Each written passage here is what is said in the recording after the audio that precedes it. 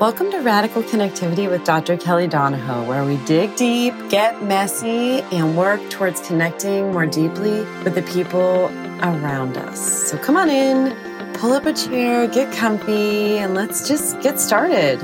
Welcome.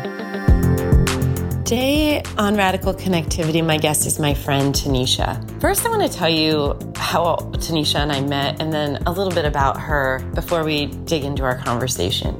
So in 2012, I got married and pregnant on my honeymoon. And I also was finishing up my doctoral training. So the timing was pretty spectacular, to say the least. So I had matched for my pre-doctoral internship at Johns Hopkins Counseling Center. I was very excited. It was a great opportunity. I loved their training methods. And when I found out I was pregnant, I said to my husband, okay, let's drive down. I just want to let them know that I'm going to have a baby, that I'm going to show up in September. I was due in November.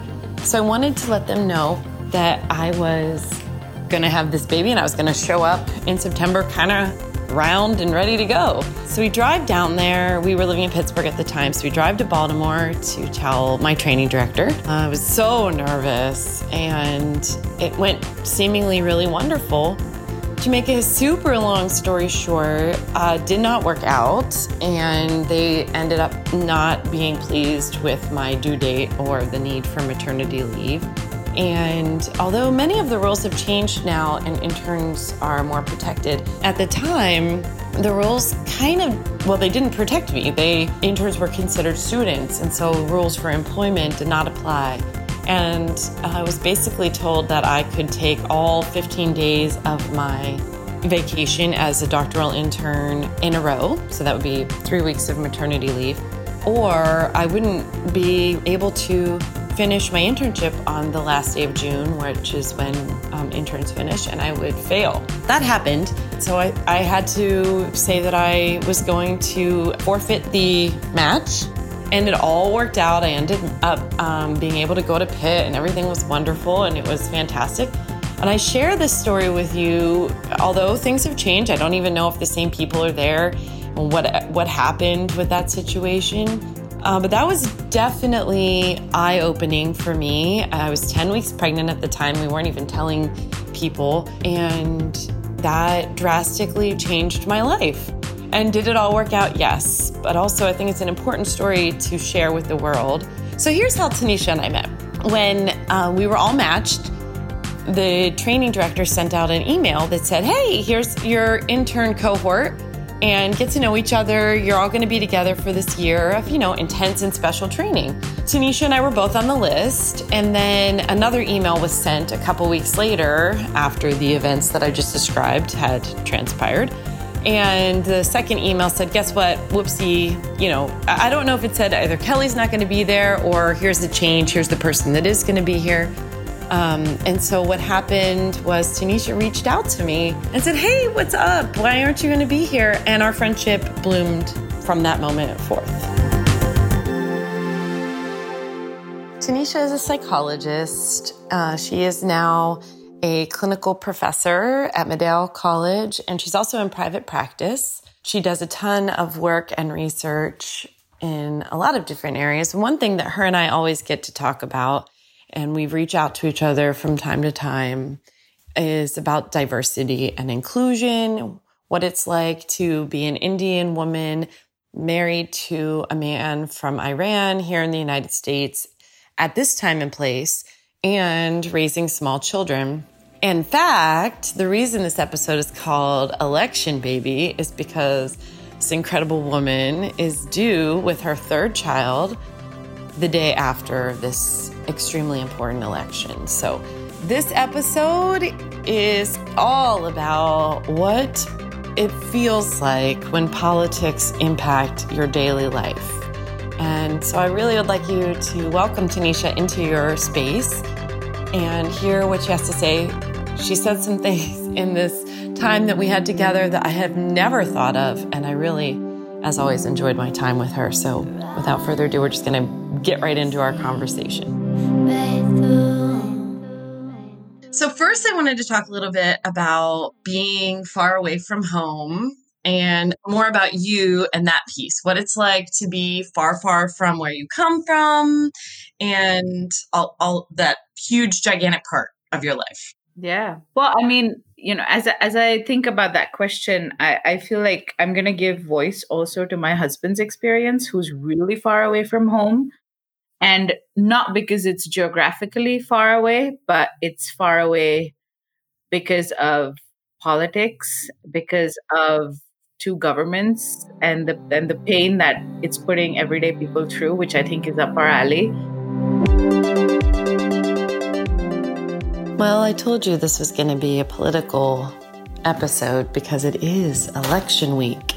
And don't forget, the personal is political and the political is personal. So here's an example of that. When Trump won the presidency, I was working at Carnegie Mellon University in Pittsburgh, PA, in the counseling center as a therapist. And for those of you who don't know, CMU has a gigantic population of students from around the world. Their international student population is humongous. And that's partially because they attract the best students from all around the world. Many of my patients, when I worked there, were international students who were very worried about what was happening with the travel bans. If you can dig in your mind and remember back to the travel bans that are still happening. So for many people, we go on in life and we forget that these policies continue to impact people. And so some of these brilliant, wonderful students that I was working with came from the banned countries and were worried about being able to get on a plane to do such things as go to conferences and present their research. They had to send, I know several students that this happened to. And for those of you who are listening who are academics or have ever presented any of your work, you know that this is a huge, big deal. So part of what we have to do as academics and to get word out about the work that we're doing is to go to conferences and present our work. Several students that I worked with were afraid, rightfully so, to get on an airplane to travel to, California, for instance, from Pennsylvania for a giant conference to present their work. And so they had to send their work with someone else to present it or not present it at all. So of course, that's obviously on a personal level sets people back, but also on a professional level, right? I mean, it stops all of us from benefiting from the work that these students were conducting. Some of it life-saving work, some of it extremely important artificial intelligence work, computer engineering. That work was greatly halted as students couldn't collaborate, they couldn't work together, they couldn't apply for internships or other opportunities in other states for fear of getting on a plane and then being deported when they landed. They couldn't travel for the holidays, they couldn't see their families, they became separated from families. These policies impact real people. And if you're listening and you're thinking, yes, but the safety, we need to stop and think for a moment of what it means when you pick specific countries, right? It's a hot button issue. Does it necessarily make us safer? No, because here's what happens. People that are going to do things will find other ways where people in our lives around us in this great melting pot country get stopped. It impacts their lives, it impacts their research. And what I think a lot of people might not understand is that we have a melting pot for real. And much of the beautiful, brilliant, wonderful, important research and breakthroughs that we have in medicine and in academia that positively help us all come from people who are here temporarily and often from places that might, with just the name of the country, make some people feel nervous. Now, here's a great example. When I'm introducing you to Tanisha, I want you to know that her husband is from Iran. And since the beginning of the Trump presidency, he has not been able to see his family, and they have not been able to come here. And although, do I think I'm going to change your mind? No. But is my goal to personalize and bring home the idea that although these policies might make us feel inside very, oh yes, I'm safe now because of these strong, loud policies, maybe that makes you feel safer. I'm sorry to tell you that it actually can breed hate, and we know over the long term make us less safe. In the moment, it might make you feel like, well, we've done something now. We've closed down that border. We've stopped those people. But those people are largely human beings like you and I who are now separated from their families and can't be together. I want to bring that background into our conversation for today. So you know that when we're talking to Tanisha, we're talking to a woman who her children can't meet their grandparents because of fear. We do have creative and other ways besides universal bans to control movement of human beings. I am far away from home. And I think at this point, the interesting thing was in 2016, when Donald Trump won the election, I think that was the first time in a long, long time that I even realized that America is not my home. So let me back up a little bit. In 2007, when I immigrated to the US, there was a part of me that always knew that I did not belong in India. So I was born and raised in India. I was 22, 23 when I moved to the US for my doctoral studies. And the main reason I felt like I wanted to go abroad was because when I was 17, I went to Finland for a youth exchange program. And I was exposed to different cultures, different parenting styles, what a broad perspective in thinking looks like. I mean, it's Scandinavia. But I was also aware that I was like a fly in the milk. Like I was exotic, and I was just really welcomed. And in India, my ability to speak up, my ability to challenge traditions, my ability to ask questions that may have uncomfortable answers, which was such a natural instinct for me. I would be called rude. I would be called, things like she's too forward thinking. Mothers would be telling their daughters, like, whatever happens in her home can happen in her home. But that's not how things work in our family. So I used to be that black sheep primarily because of my ability to verbalize emotions and thoughts and speak up in the face of relative injustice. Even though I never did it perfectly, I still don't claim to do it perfectly. But the mere fact that I would speak up against traditions, and when I'm talking about traditions, I'm talking about simple things like, why can my cousin, who has the same relationship to our great-grandmother, go to my great-grandmother's funeral because he's male and I have to stay home with the women? I'm not going to do that. So I'm not talking about just being an argumentative kid. I'm talking about this woman literally had the same relationship to him. He and I are the same age. And I was in my ninth grade. So like high school, is that over here? The beginning of high school, when my great-grandmother passed away, and we were super attached to her. Oh. She was like the center of the family. And yeah, the morning of her funeral in India, the tradition is all the men can go to where they're cremating the body, but that will not happen for the women. The women don't get to do that. Wait, okay. So tell me for a second. I want to know more. I want to know so many more things. I want to know. Yeah. Okay, so cremation is the norm. Cremation is the norm, yes. I did not know that. For Hindus. Okay. So India is a majority Hindu country. Mm-hmm. And a lot of the times when I'll be talking with you today, I'll actually also be bringing in this idea of, if I'm a Hindu Brahmin, which is the caste system, right? I'm going to bring that into the daughter of, and I am a Brahmin in India, and I'm a Hindu in India, which actually puts me equivalent to a white woman in India. Like a white woman in America is a Hindu Brahmin woman in India. Like that's how I see the two parallels. That's my perspective.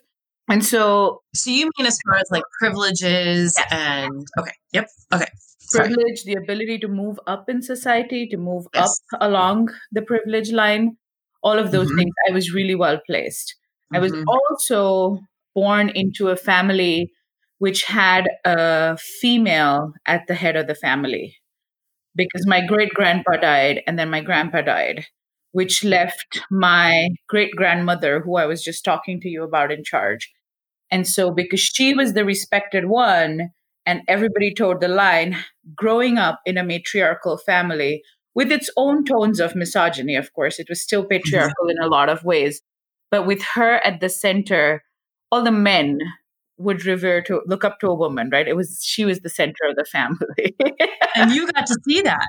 I got to see that, yes. And the other thing that was a huge influencing a factor in my life is my father, who lost his father at the age of 15, which is why he had to depend on his mother and his grandmother for so much. And so he realized how little they could accomplish and how little they could provide for him and his little brother, simply because the society would not allow women to progress in a certain kind of way, which meant at the age of 16, overnight, he had to take on the burden of being the oldest son. Wow. From being a child, he went to being the oldest son in the family. And so it was pretty much shifting his dreams from wanting to go to medical school, which would have taken him a long time to go. He would have needed a lot of education, a lot of support, to shifting gears and going to business school, and then really finding a job, meeting my mom, all that kind of stuff. So he pretty much started from scratch. So we weren't even born, I would say born middle class. That would be because I never worried about food. I never worried about shelter, clothing, any of that stuff. That stuff was always provided. But he would always tell me stories about the one thing I have to do in life is get an education. And the rationale was, with an education, you will get access to social class. I mean, I can provide a certain amount of social class, but once you start making your own money, no man can tell you what you have to do and where you have to be and where you have to go. Because I know. I know. I mean, not at all typical. Not at all typical. Yeah. So you have this female role model, and then your father not only supporting you, but guiding you. Yes. And all of his choices then were very much based in making sure that the three women in his life, so his wife, myself, and my younger sister, that it was sort of like this. He was always preparing for what would happen to us in the eventuality that, like, if he was gone suddenly, could we handle everything he was doing? So it started with where he was doing sort of trading in rubber chemicals and like factory, like raw material and thing like that. And then eventually it shifted where he started actually a watches and a jewelry business, which is very, very conducive to women in the house running it, right? Like you can see, like, if you think about professions in terms of like who you're dealing with, if you're dealing in rubber chemicals, you're dealing with the labor class in that sense, not in an arrogant way, but places where traditionally patriarchal, boundaries will not allow a woman to cross over easily. But retail is something a woman can handle, right? Like shopping we can handle, jewelry, spending money, we get all that stuff. So I mean, for him as a man to get into retail was a really awkward thing. It didn't feel natural. He definitely felt more himself in the rubber chemical business. But then when he moved into this zone of retail, it was a very intentional choice. He had 2 daughters, and he was determined that they would not be dependent on a man for their livelihood, for their existence.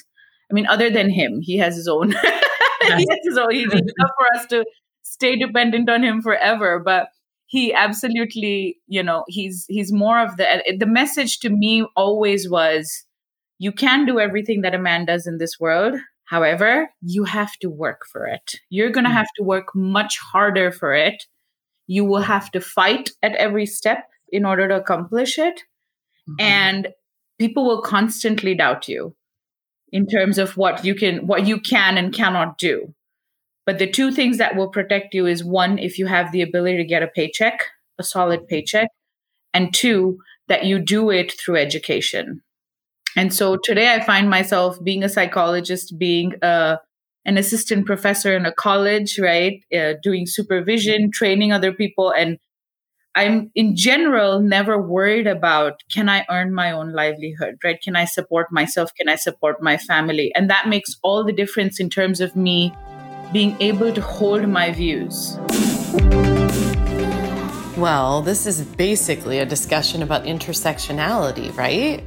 So Tanisha talks about having some incredible social class and financial resources, as well as support from her father to do things while she was in India that were not traditionally acceptable for females. At the same time, right, she is a woman, and there are ways in which that held her back. This is intersectionality. When some pieces of ourselves are privilege and give us power, and other pieces we experience bias. Both things are true. That's what intersectionality is. It's awesome. I imagine it sort of like, have you ever seen those models of an atom? How the nucleus, everything is spinning. Nucleus is a cell word. I don't know if it's an atom word, but okay, imagine a cell. But imagine there's the different pieces spinning, or like a solar system, a system, any system. And we are part of systems. And there are the privileges that are spinning around us, but also the biases. So both are true. This is intersectionality. We were talking about how I came to choose America, right? Like, why was America? So the thing is, growing up with this motto, I always felt like I was a square peg in a round hole. Yes. Because everyone around me had ideas of freedom. I actually had freedom with my father's support. And so the day I asked him that question, and I'm like, why can my cousin, his name's Ruchit, why can he go to my great-grandmother's funeral and I have to stay here?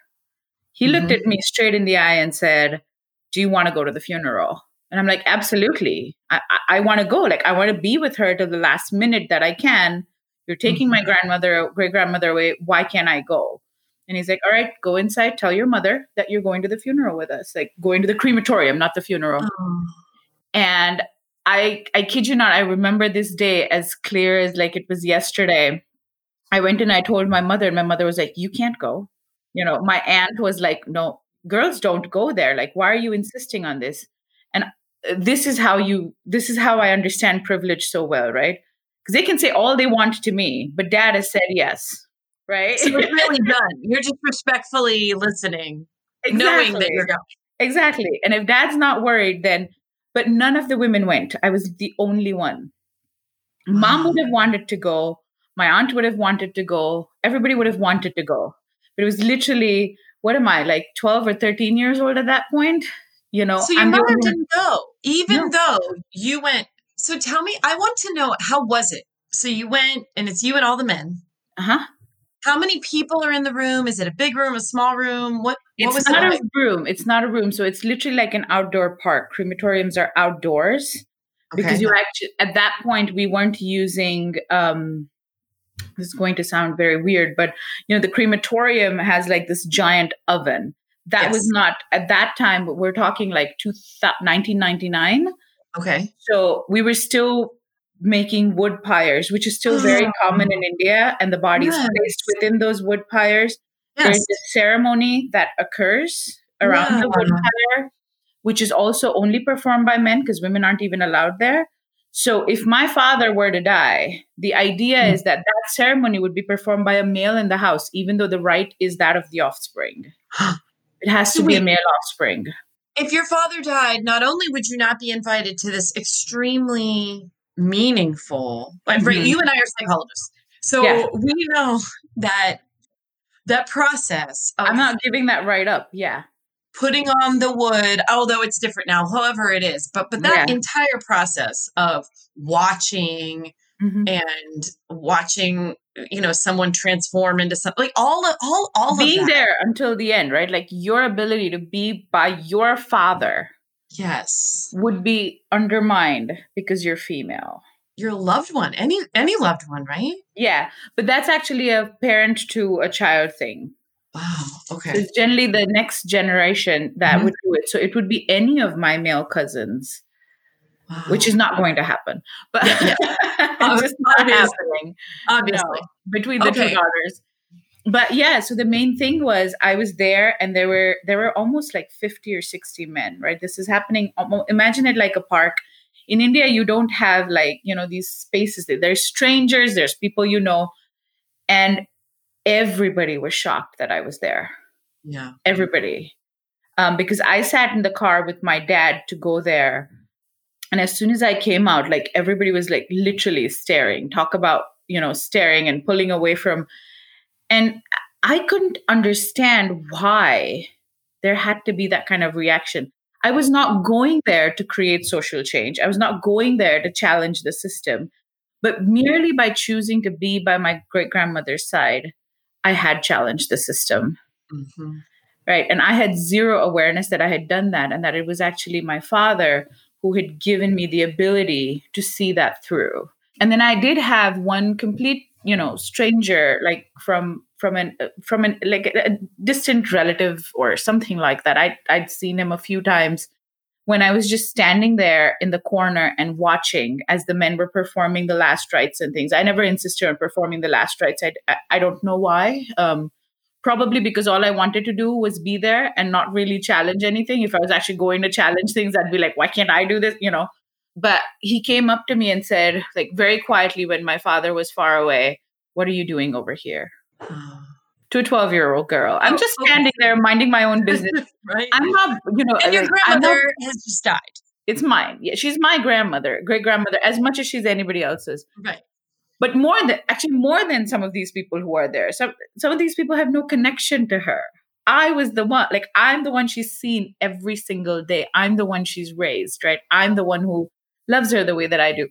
And it was also very interesting to me that it happened when my father was not in my immediate vicinity, that somebody could actually approach me. But till my father kept like a hand on my shoulder and like kept me around, like nobody would question anything. And then standing in that corner is like, what are you doing here? Why are you here? And I just remember this anger boiling up in me, Kelly, like really boiling up in me. And I looked at him and said, that's my great grandmother. Why are you here? There is nothing on earth like a 12-year-old girl. 12-year-old with sass? Yes. It's a fair question. It is a fair question, but even today I see it as sass, right? Well, I mean, in context, it is sassy. Yeah. But it's, what's interesting? I wonder in the trajectory of your life. So this is obviously one of the big 5 moments of your life. Absolutely. Right? It's huge. Absolutely. And if you had reacted differently, how that might have changed things. Of course, yeah.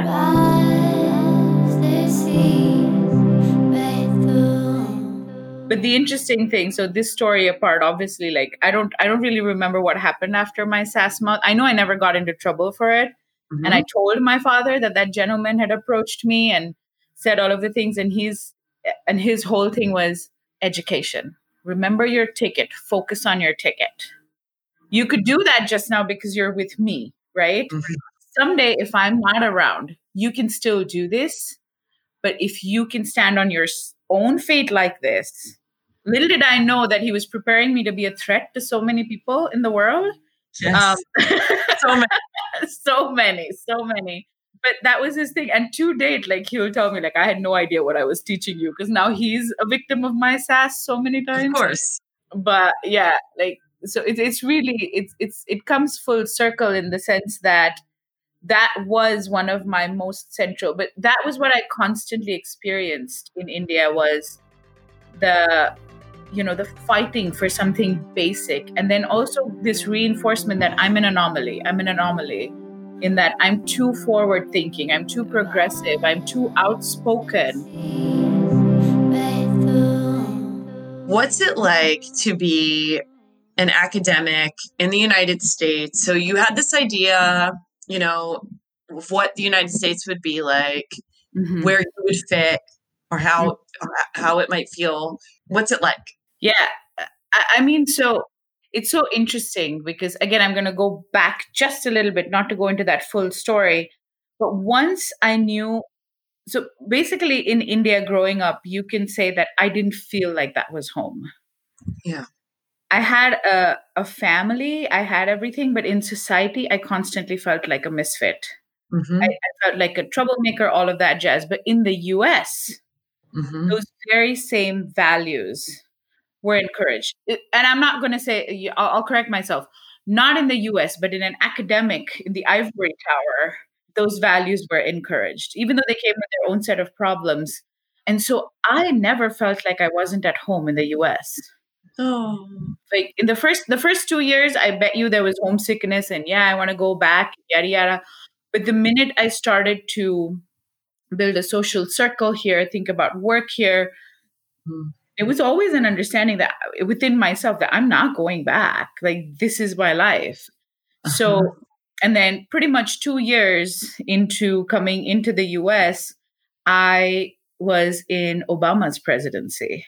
2007, 2007 was Bush, right? 2008, we had Obama. And so to be in the US at a time where, the only other experience I had was like Bill Clinton, and then you had like George Bush. Everything before that is a blur to me because I was too young.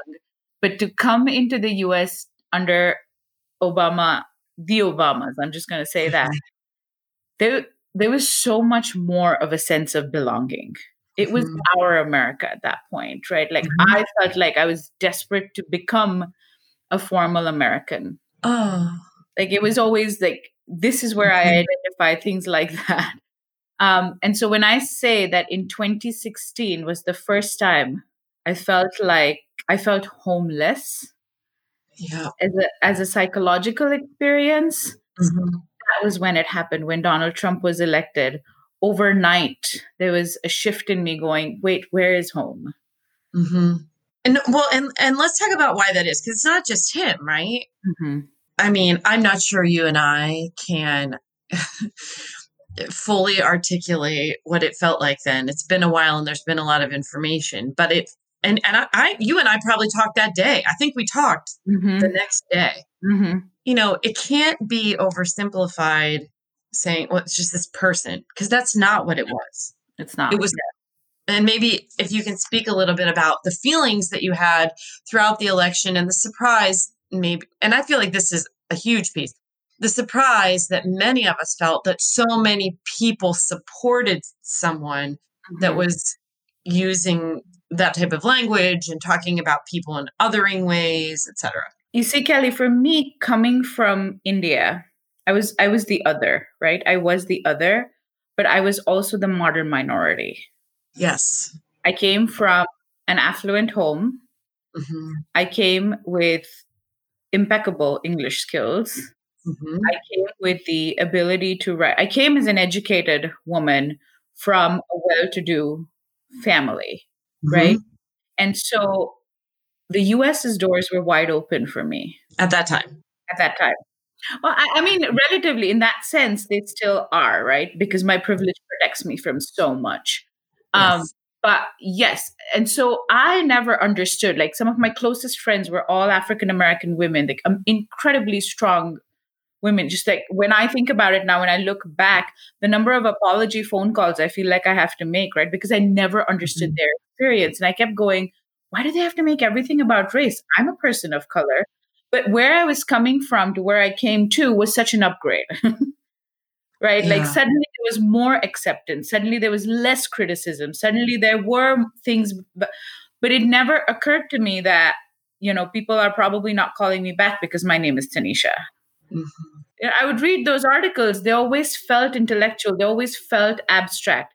In 2016, it was like, I feel like it was like Game of Thrones bricks crashing on Cersei and Jaime.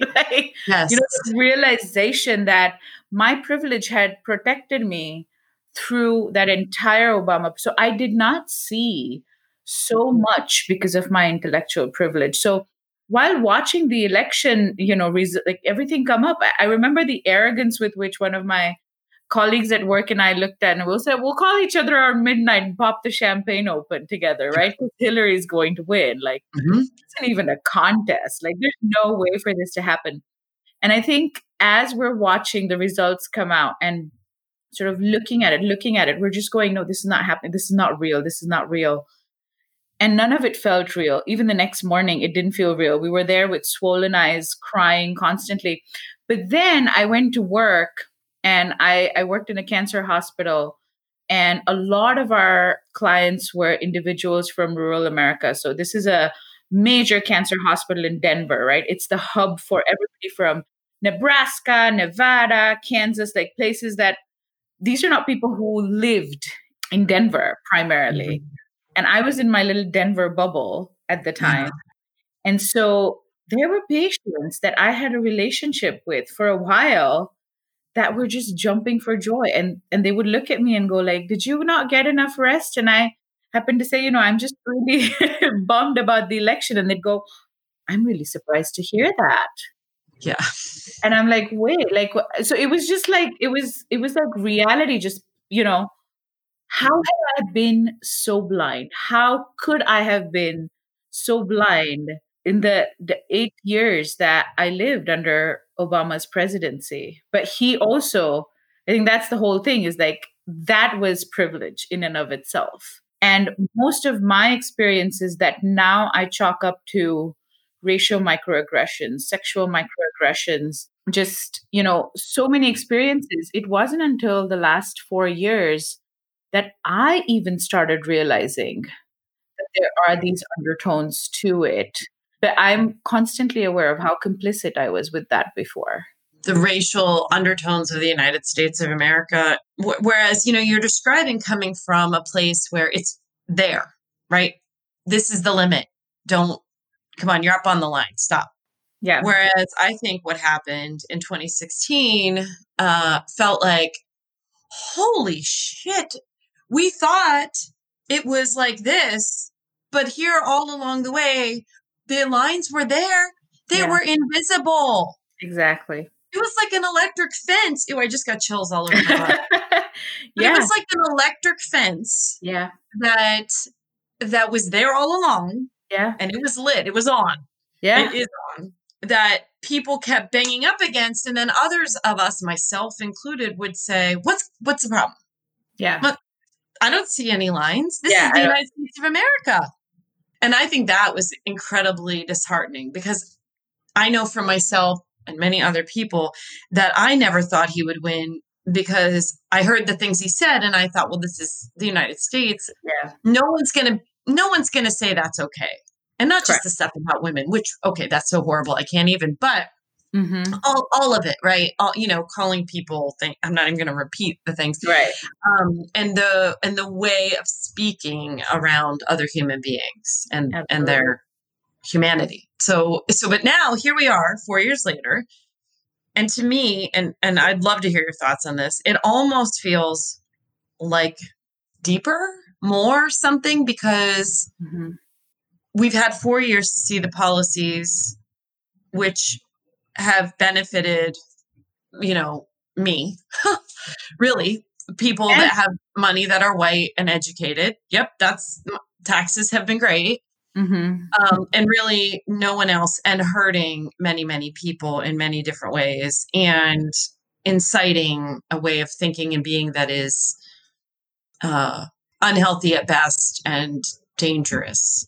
Right. Well, and I would just one thing I would say there, it's, it's helped you more, but it's helped people like me as well.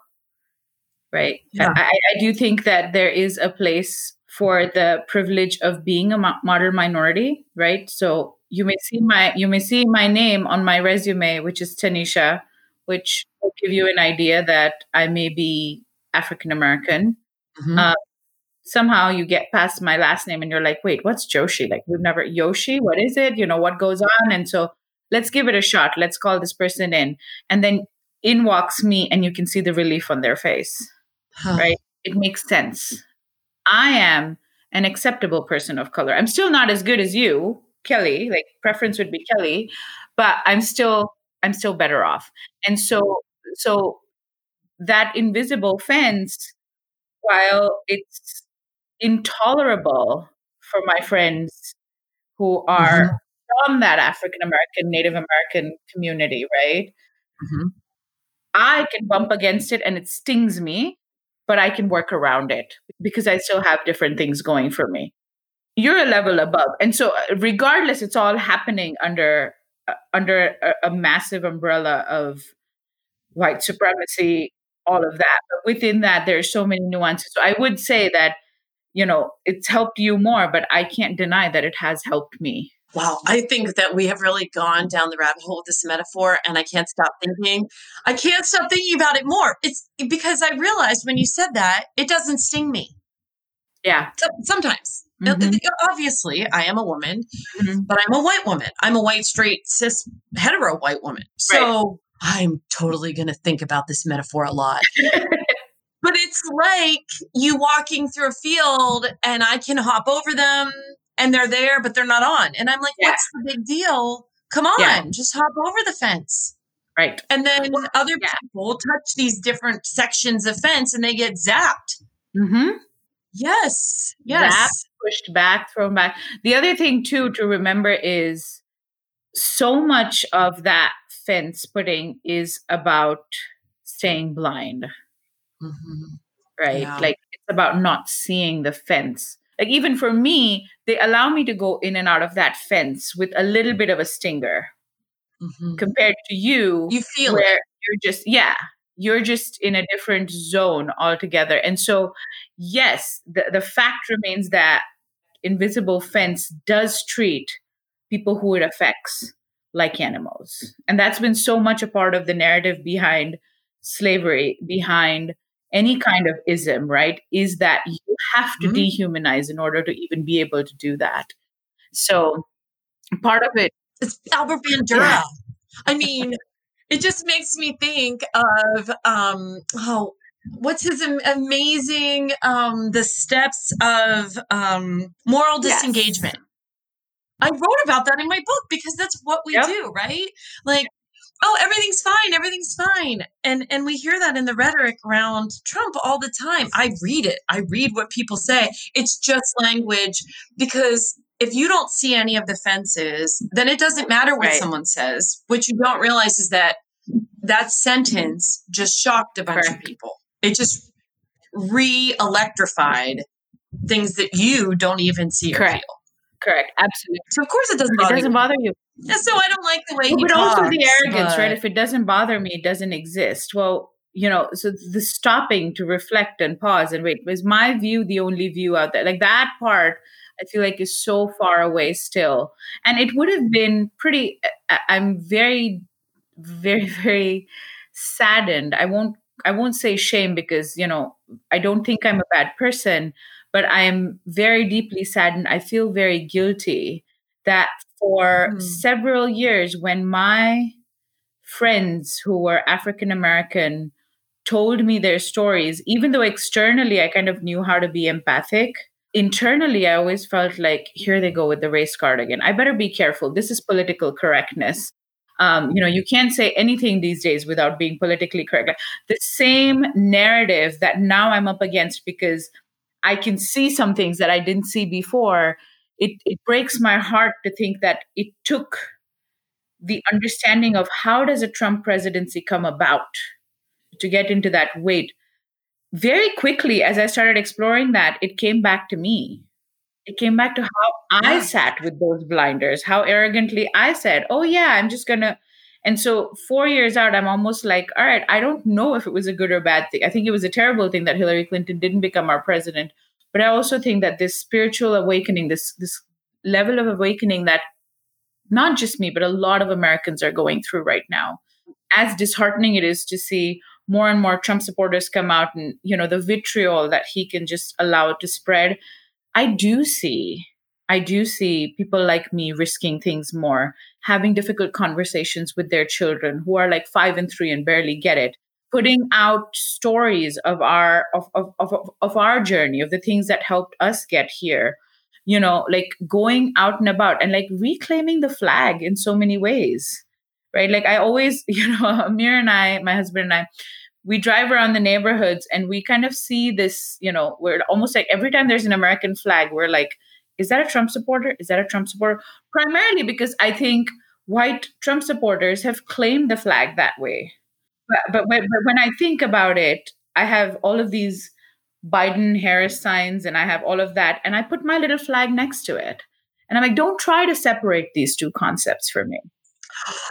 Oh, I love that. Because the flag used to make me happy. I'm looking at one right now. My girls, I remember when my eldest child started knowing about the flag. Yeah. The American flag. And she would say, look, it's our flag. And I was like, yep. And then I realized that's something to be proud of, right? It's where you're from, and I used to love it so much. So, I mean, for a while I thought, I've had to work through my thoughts around that because somewhere along the way, definitely it feels like to have a flag somehow, I don't even know how that happened. How saying that you have feelings about the country in which you live in is unpatriotic, became a thing.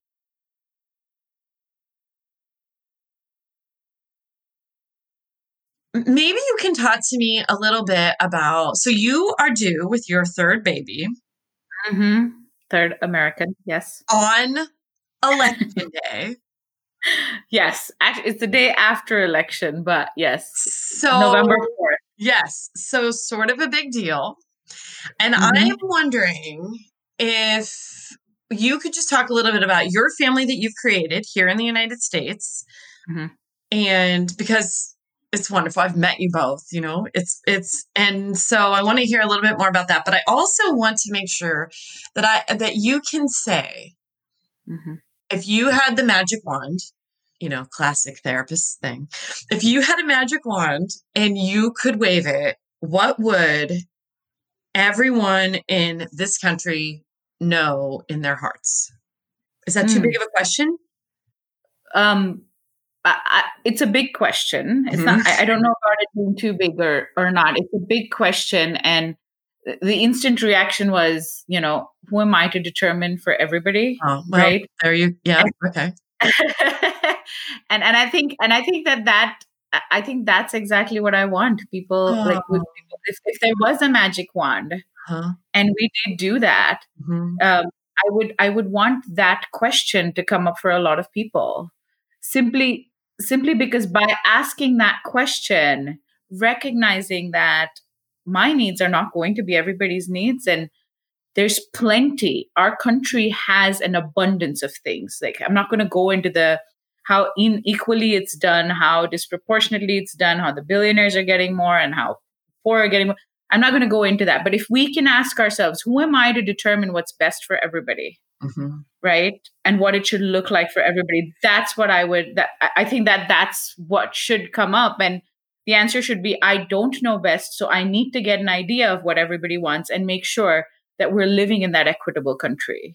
So whoever needs whatever. Whoever needs whatever. I mean, we don't know. We don't know. I don't think, I think there are some things that we can say, yes, we need these things. Everybody should have healthcare. Yes. It's a belief, it's an opinion, it's something I stand firmly by. Everybody should have access to quality education. Yes, I know that quality can be a difficult term to define, but there shouldn't be a distinction between what is bare minimum and what is, it shouldn't be so far apart. Like, these are things we should all be preparing our future generations to live in a world that protects their planet. These are all things that I can say, but I'm nobody to determine what works for everybody. And kind of recognizing that their reality is different than mine. Wow. So the answer to the question is, what would be in people's hearts is openness, curiosity, and a willingness to be diverse in thought. Like, who knows? Absolutely. We don't. Absolutely. And humility. I think the main thing is that cultural humility.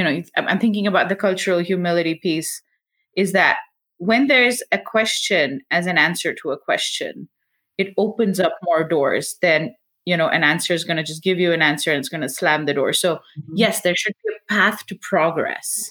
Like there really should be, that's made up of, like you said, curiosity, number one, open-mindedness, which is, I'm not going to like everything that comes my way. And I don't have to. And then, of course, the pursuit of more answers and diverse answers.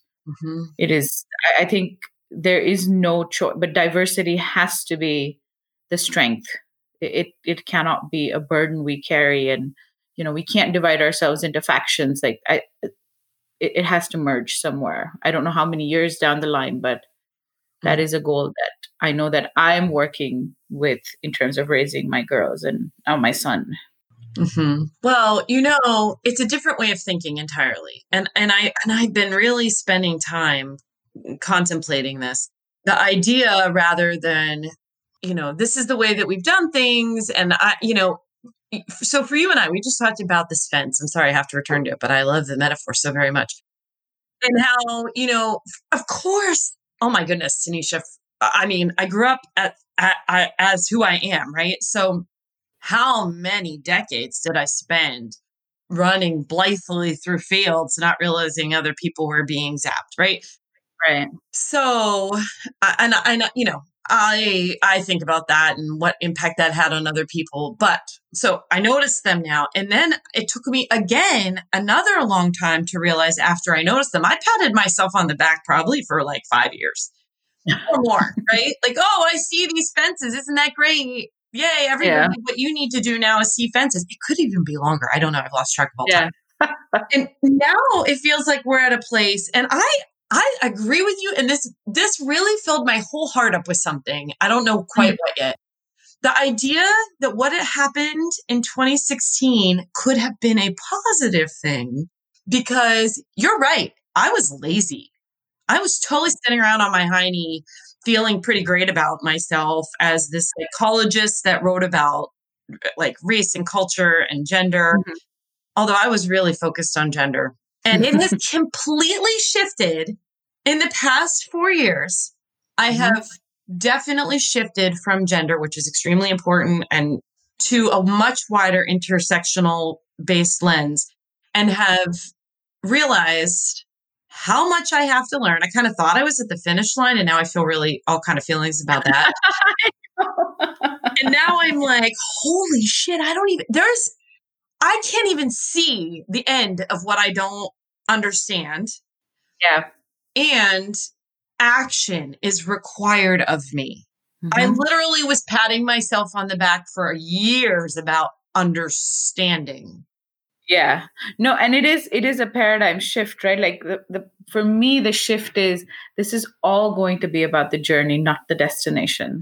Yes. Like that was such a huge shift that I had to go into in order to stay engaged, because every time I tried to do it perfectly, shame took over because I would fail, right? Like taking individual responsibility for failures at a systemic level.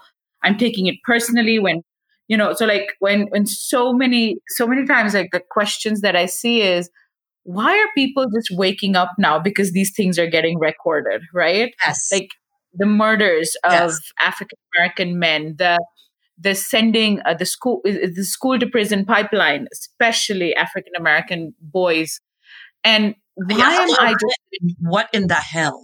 I know. Exactly. But that's the thing, is like, I can still like some of the things that Hillary Clinton did, and I still think that she would have allowed this to perpetuate. Yes. Because I would have stayed complacent. And so, yes, hello, Clinton, absolutely over there. This is not about one political party. It's sort of what we've done as a collective. But for me, it just comes down to when an African American individual asks that question, it's a moment, like, why are you believing this now? Why didn't you believe me first? The only thing I have is a heartfelt apology. It's you are right.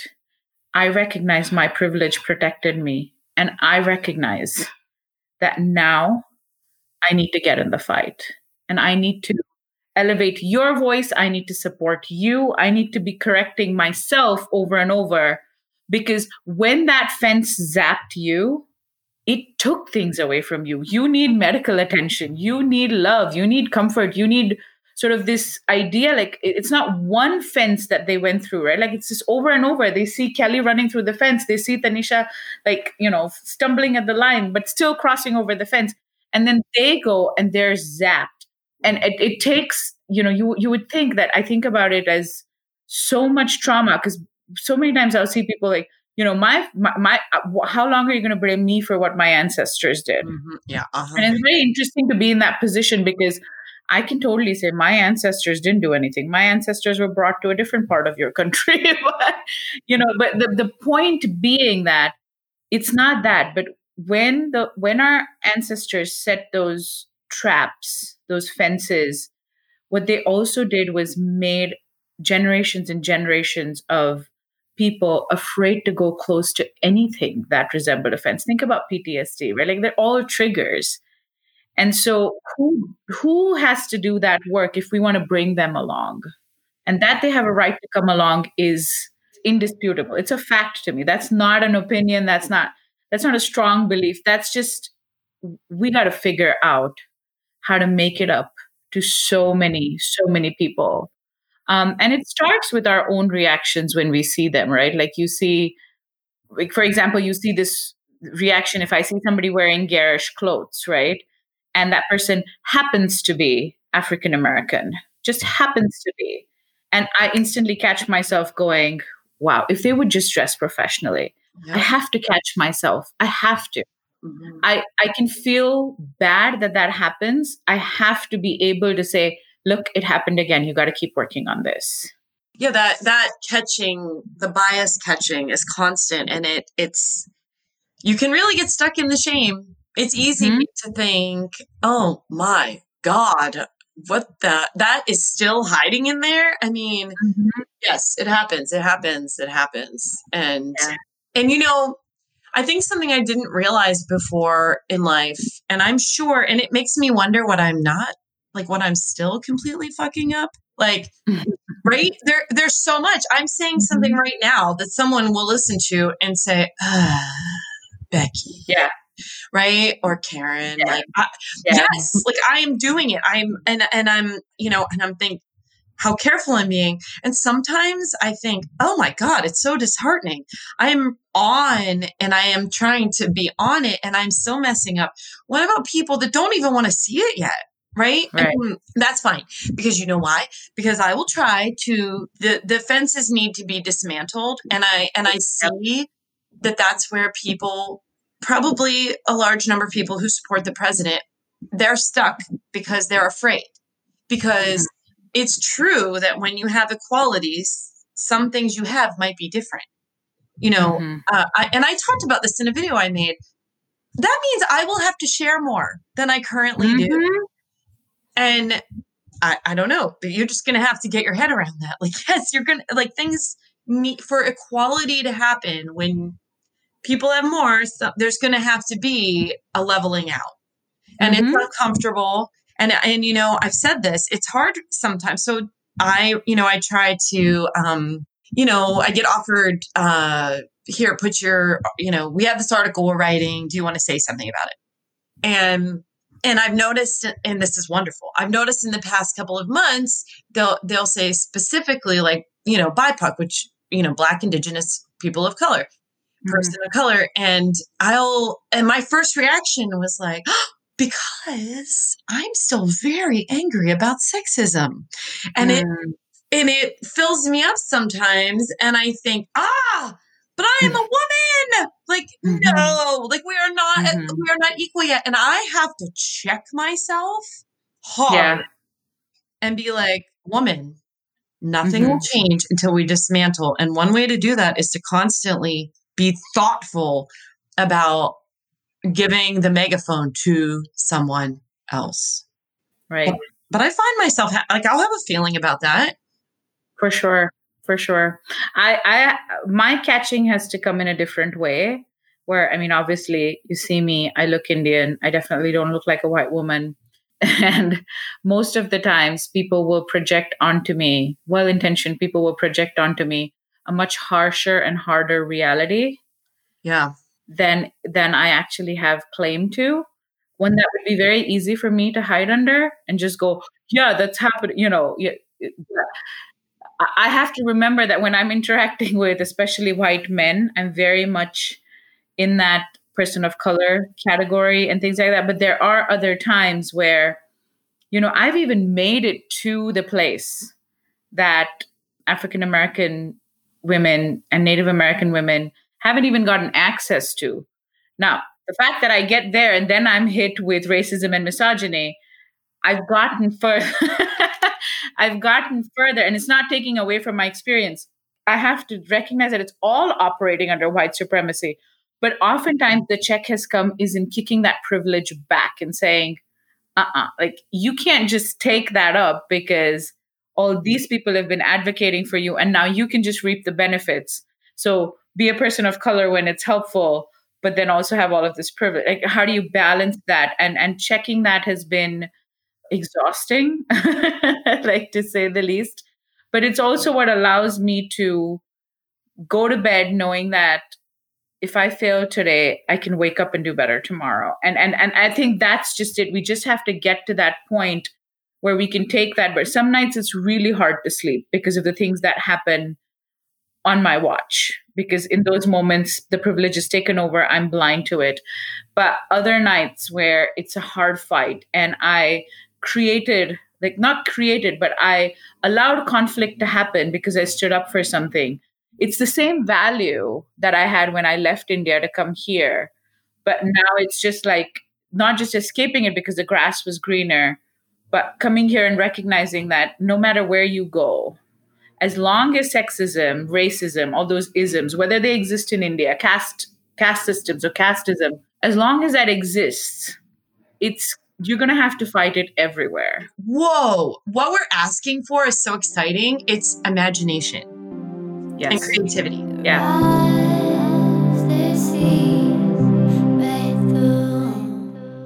Shedding off of what we are comfortable with in so many ways, right? Like when we talk about gender and sex and marriage and these huge concepts, it's a shedding off of sometimes ancient beliefs, but like let them go and what we could create. And that's where the friction is. It's deep. It's, literally. It's unlearning. Yeah. Like it's unlearning so much. And then once you unlearn that, what's left? Where's our certainty coming from? Where's our control coming from? Where's the power coming from? Are we going to be able to survive it? When we talk about politics, I think it helps to talk about specific policies. A lot of times I see people say, oh, it doesn't matter how the president talks, or I don't support those thoughts. But what I want to focus on, what I think helps, is policies. So we can talk about the environment and how that impacts people in different ways, and how climate change will impact people who are experiencing poverty first and most to begin with, and how all of those are important pieces of equity.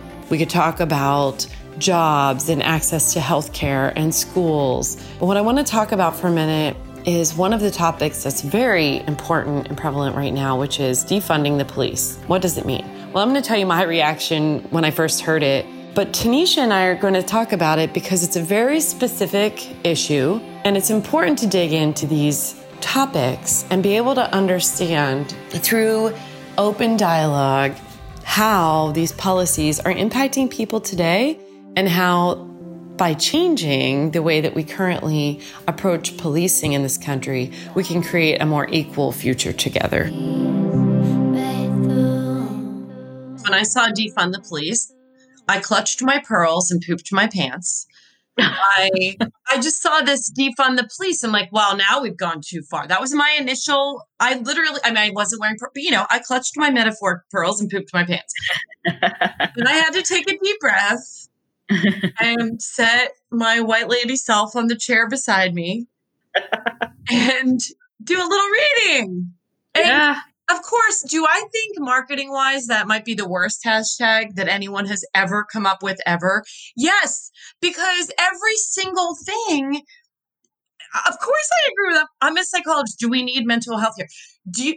Something I don't think people understand is that we have no mental health care system anymore. I agree. No system in this country. Yeah. And that unless you live in the suburbs, so if you live in an inner city, actually there's a little bit more mental health services in an inner city than you find, for instance, in a rural area. It's horrible. So if one of my patients needs something, I have to call the police. That's what we mean by defund the police now. Right. I put my pants. And then as I read, this is everything I've been feeling for years, but the terms, as being who I am, I thought, well, what does that mean?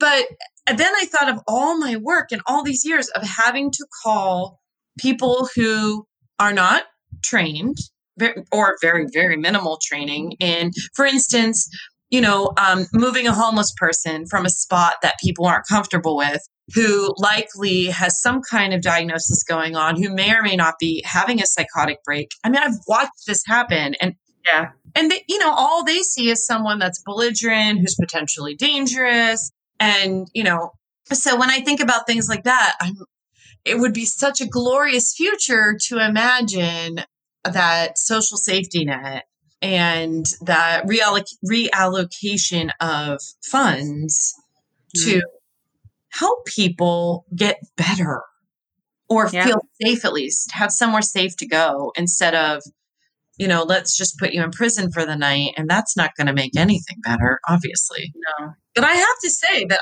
first I had that reaction, and I had to spend the time and work it through, and then feel all the shame and the embarrassment and the shittiness of, oh God, like, underneath all this, I'm still Karen inside.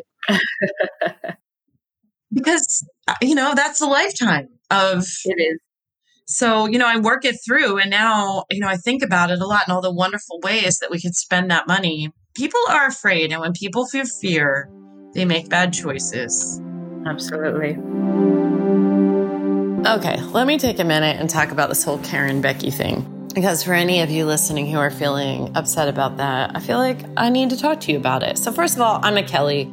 It could have just as easily been Kelly as Karen. What does it mean? Where does it come from? Well, it is a really quick and easy way to describe someone who, well, first of all, when I say Karen, you probably think a picture in your head, just as if I said Kelly. So I'll use the word Kelly from now on, because I'm fine owning that. I am a lot of the things that come along with the idea of a Kelly. I am a white woman, and I often have reactions to things that I just talked about, 2 different things in this short podcast, where I have a reaction that I have to check, or it can hurt someone else. And what do I mean by hurt someone else? Well, it can be a microaggression, right? I can have that reaction, and since I have privilege, that means I have power.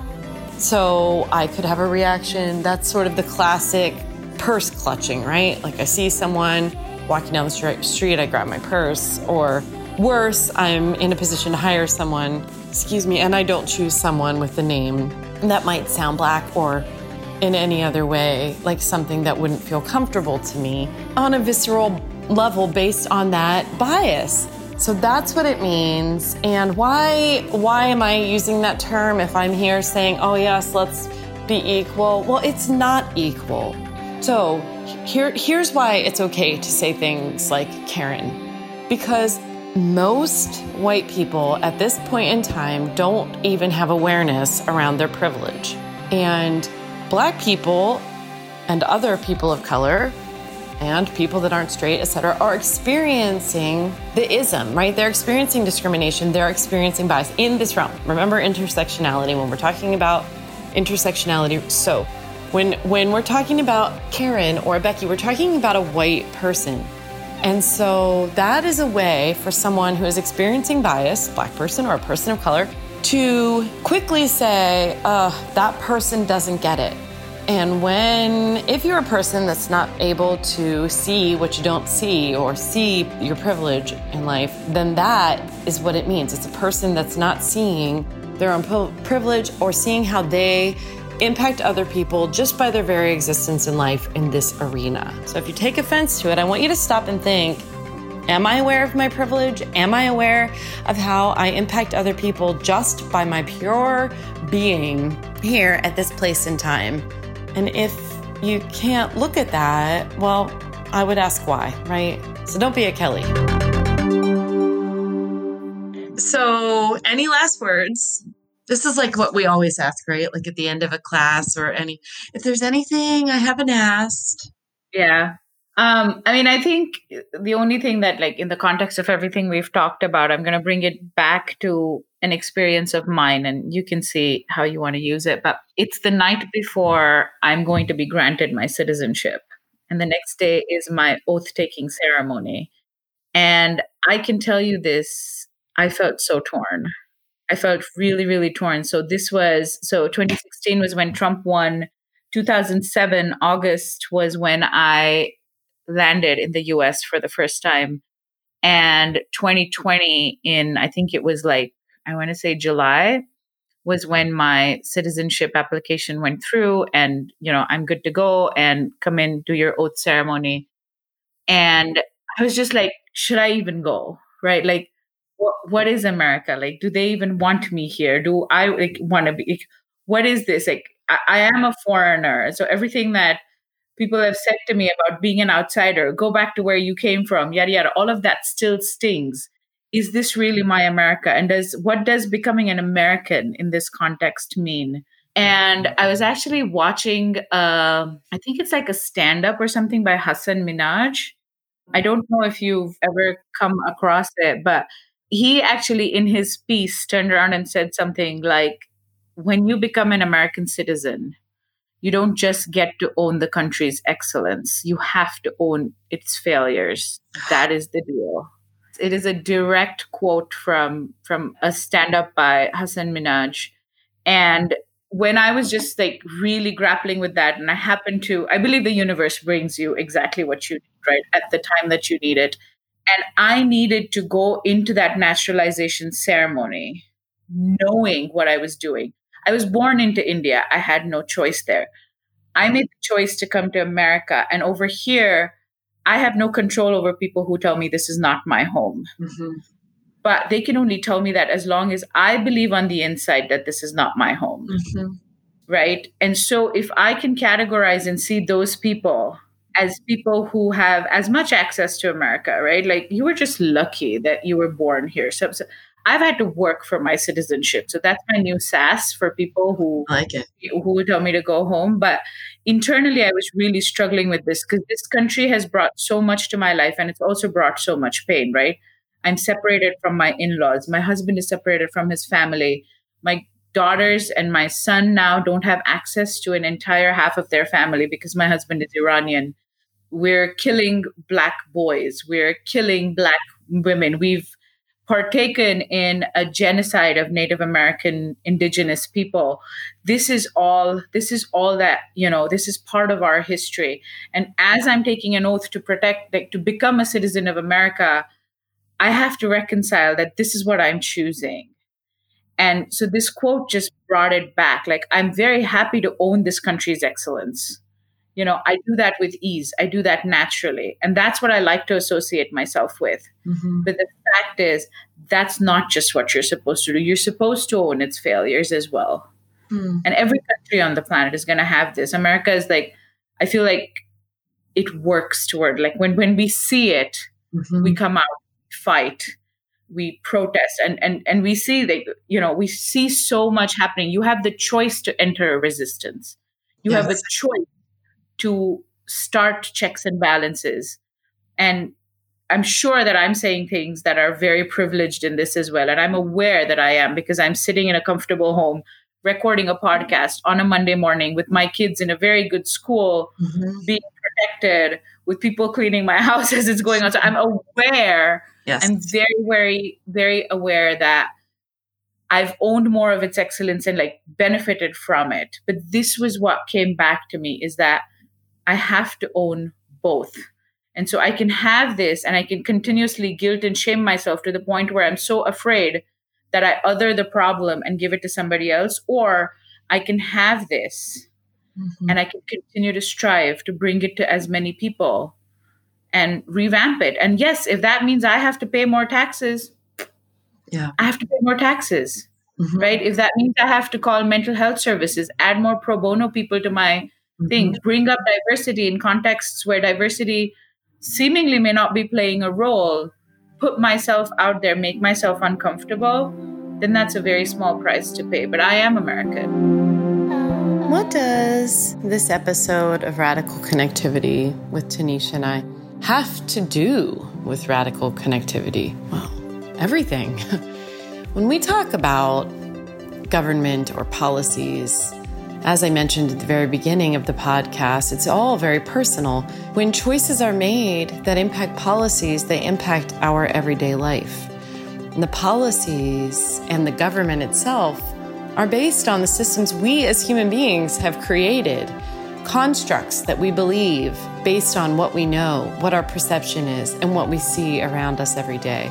And those systems help some people and they hurt other people. What Tanisha and I are talking about today, what you just listened to, and thank you for listening, was all about our shared dream of the future and the idea that we could change things, right? That we need to dismantle some of the ways that we think and act so that there can be more equality for more people. And I mentioned an example of something that I've noticed that's been difficult for me to give up, right? The ability to get up quotes because, more journalists are looking for people that are Black or Indigenous people of color, and how I react to that. But it's so much more than that too, right? Like, that's a small thing, but also let's think about healthcare. Will healthcare change if more people have equal access to it? Yes. And so what are we willing to share is sort of what I come back to again and again. And what are the constructs that we have in our lives that we can look at as constructs, things that we humans have created, and alter them to benefit more people? What could be more central to connecting with other people than being open to creating equality for them by making a seat at the table, making space for someone else? I can't think of anything also more radical than the idea that we are surrounded ourselves with notions and ways of being and believing that might hurt other people. There's nothing more radical than that. So these ideas I bring to you with this true deep hope. I have this vision where we can sort of recreate some of the ways that we are. We'll have to tear down some of the things that we do, some of the ways of being, in order to create space for new ways of thinking and being. And holy shit, is that frightening to myself standing here. And am I thinking of some people that might listen and think, what is she even talking about? I get that. And I know that changing the future is frightening. We want to hold on to what we know, and we think that it's great. But I'll ask you, if a world where some people, or let's focus on our country, if a country where some people feel like they are either explicitly or implicitly being told, get out, it's not yours, is the kind of place where you want to live, then I would wonder if you might want to stop and think about that, if that's the way that we want things to be, or if we're willing to step back and reevaluate all the things that we surround ourselves with in order to create more equality. Radical equality and connectivity. There's nothing deeper than that. And I just ask you to think, if you're having reactions to anything that we talked about today, if you can please wonder about that. Wonder why. Wonder why you had a strong reaction to something that I said or Tanisha said or an idea. And I'll tell you what, she rocked me when I asked her what she would want people to take with them. And she said, I don't know what should be in people's hearts.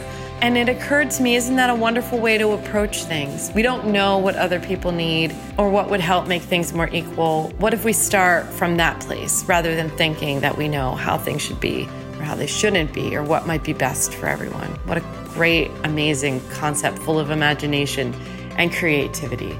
If you have thoughts, comments, feelings, reactions about something I've said today, if I need to be taught, if I said something that was really super unaware, please let me know. Reach out if you feel like you have the energy and you want to do that. Have a great day. I'm so glad you joined. Thanks. Well, it's time for Ask Dr. Kelly. And today, to make it pertinent, I would like to answer the question that I have been asked, which is, how do I learn more about racial identity development, or what it's like to be whatever race that you happen to be in America? If you've been listening to this entire episode and you feel like, I don't know, I want to learn more, how can you do that? Well, luckily, we live in an age where many, many things are available online. And I would encourage you strongly to look up the ideas of racial identity development. There are many people who have done work in this area. Janet Helms at Boston College, who I had an opportunity to learn from, has done an incredible amount of work around the ideas of white racial identity development, person of color racial identity development. And so if you've thought to yourself, if you're white and you've thought to yourself, well, I'm white, I don't really have a race, that's not entirely true. Everyone has, actually, that's not entirely true. That's just not true. Everyone has a race, and it's not necessarily where you come from, like Euro-American, African-American, Caribbean-American, wherever. There's more to it than that, and we all go through stages of identity development.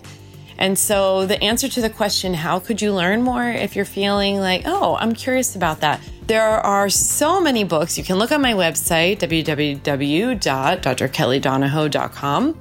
There are a lot of resources that I've written there and things that I've tried to provide to start your reading about what is it like to experience something different than I do in this country. And it never hurts to learn more and to read and to ask.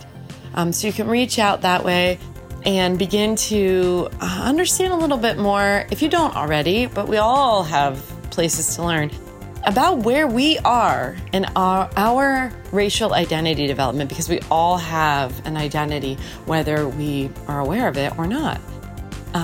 Again, you can send, that was a question people ask me a lot, how do I learn more about this, what you're talking about? And that's my simple, straightforward answer. There's a ton of resources out there. You can Google it, look it up, dig in, and then sort of work through your feelings around it. Please don't stop at shame. Shame doesn't help us grow and learn. It stops us from being vulnerable and open, and then we can't connect with other people around us. So if you feel shame, reach out, talk to some other people, and realize that we all have bias, every single person on earth, and we need to work through it. One other resource that I'd love to offer to you is the Harvard Implicit Awareness Tests, IATs. You can look that up online and for free, take any of those tests and learn a little bit more about where your bias lies. I know I took them and was very surprised by some of my reactions and much less surprised by others, but lets you know where your bias is, again, that we all have, so that you can work through it. I want to wish you all safety and good luck over the next couple of weeks. You know, I'm happy that you listened, and I thank you for joining in. I'd love to hear your feedback and comments, so take care and be well. Talk to you soon. And again, don't forget to send those questions to Ask Dr. Kelly, and they can be about anything, anyone. Have a great day. Bye.